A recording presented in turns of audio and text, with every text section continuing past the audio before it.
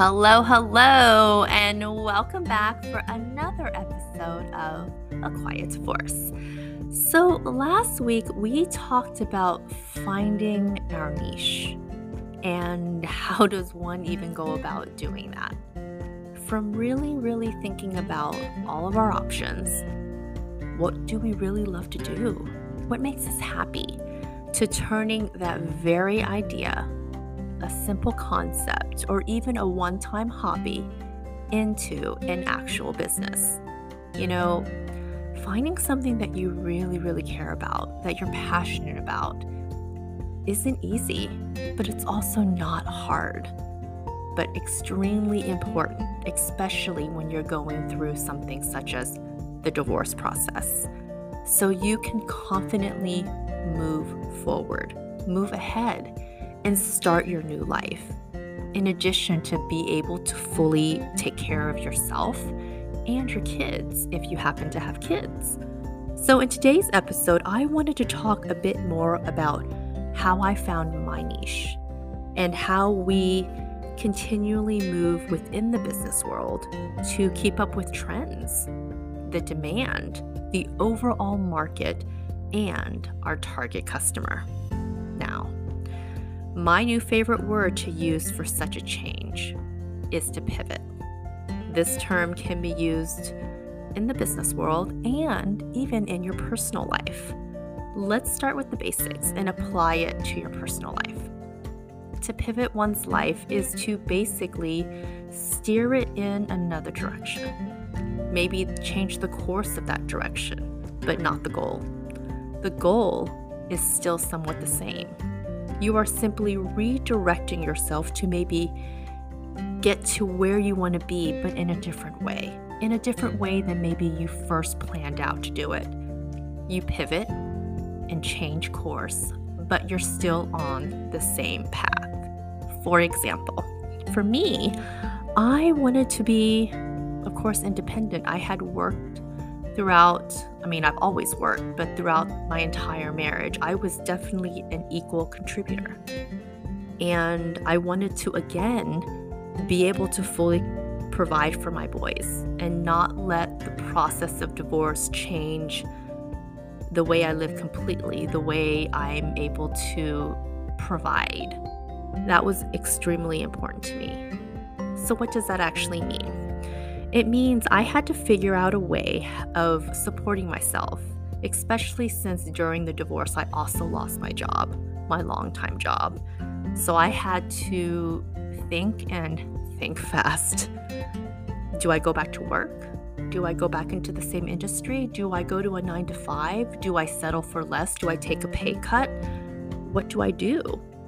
Or do I take this opportunity to open another door? I decided, ladies, to open another door. And that door was into the world of baking. I decided to specialize in French macarons for many reasons that I will definitely talk more in another episode. But this pivoting concept works in business very well. And with business, things are always changing, from popular trends to consumer demands, and how you run your business really follows that change. So, what do? We have to pivot. As you can see, it applies to everything, really. And if we can all keep in the mindset of pivoting and how to pivot, then the changes that happen, whether it's in business or your personal life, won't feel so hard to work around and eventually, hopefully, overcome.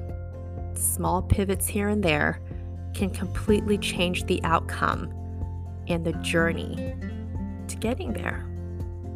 Let me give you a few examples of what I mean. Let's start with me. Back when I first got divorced, I was challenged because I lost my job, as I had mentioned, and I suddenly found myself starting all over again in every area after 10 years. It was extremely scary. But when I look back on it now, I truly believe that timing is everything.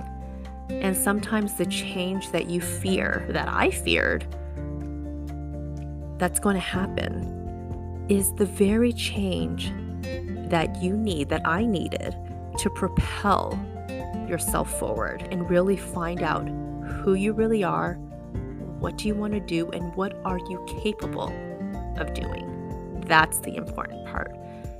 Don't forget of how capable we are at the end of the day. Mother or not, divorced or not, single or not, we are capable. So let's go back for a little history lesson. I was in the hospitality industry for well over 15, maybe 20 years now.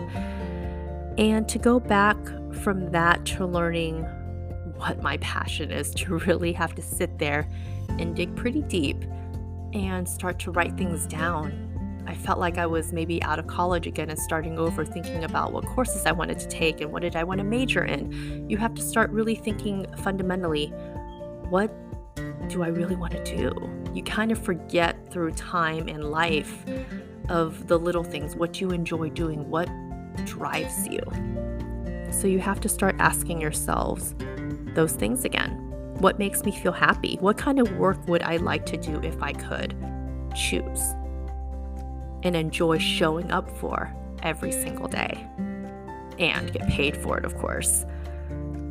And I get asked quite a bit about how did I figure out what my niche was to make French macarons, to bake full-time.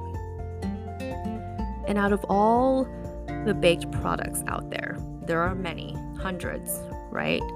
How did I really decide French macarons was for me? And how was I able to focus on that one product? Now, French macarons are notorious for being finicky and difficult to bake. So believe me, it did take a lot of dedicated time to really teach myself how to do it. 2 years to really, really be comfortable. 1 year to say, okay, I can actually say I make them. By the second year, I was able to be comfortable with people actually purchasing them and consuming them. But it did take a lot of time. So going back, I really had to think about, what do I enjoy baking most? What would I get up for every morning to do? And as much as I love eating French macarons, the fact of the matter is that I loved making them even more. And that's the key. That's the key, ladies, is to find a product or service that you like to make or even talk about the most. I could talk about macarons for days, and I would literally wake up at 5 o'clock in the morning to think about, what am I going to bake today? What is my new flavors? And think of new filling flavors and just color combinations and weddings and parties and all these things that I see my macarons being purchased from, like being at someone's wedding or at someone's event. And that's what really gave me, if that was what I was most passionate about, that's what drove me. That's what gave me hope, I guess. And it made me happy too. So next, you have to think about, how are you going to sell this product? Where can I sell my product? And who is my customer? So that's the first step to creating your overall business plan. So ladies, start writing things down and just get everything down on paper and fine-tune it, refine it from there. But going back to my baking business and how I want to give you guys a brief idea of how I pivoted and why. Let's talk about 2018, when I decided to open a shop and really give my product a try. I made the Korean-inspired type of macarons, the facarons. And I had my store for a year. COVID hit after the first year, and I found myself for the first time having to pivot and figure out, what can I do now? What should I do now? I didn't want to renew my lease and go into, there were so many unknown factors with COVID that I really didn't know how to kind of move forward from that, I guess. So I decided not to renew my lease and put my business on pause, which was a very hard decision to make. It was extremely hard to not just want to go out there and, kind of fight along with everyone else trying to fight for their business and kind of make it work against all odds kind of thing. But I made the decision to put it on pause and reset, pivot a little bit, and see if it wasn't a better way to go is to pivot in another direction.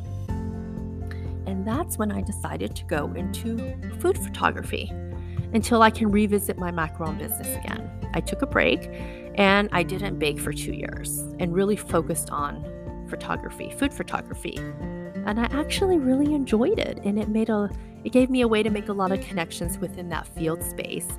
And that's how I view it. I didn't see the closing of my shop as a failure. Never look at anything that you tried to do, and if it didn't work out for whatever reason, it isn't a failure. It's simply another step to another venture.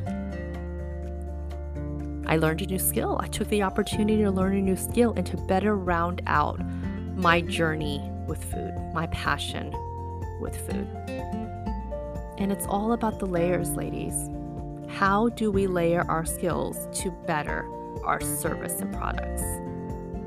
Then, cut to 2022. An opportunity comes around at the beginning of this year, and I am once again surrounded by almond flour, egg whites, and sugar, and continuing my love of macarons and recipe development. I wasn't sure when I would bake again, but we always tend to go back to what makes us happiest and what comes naturally.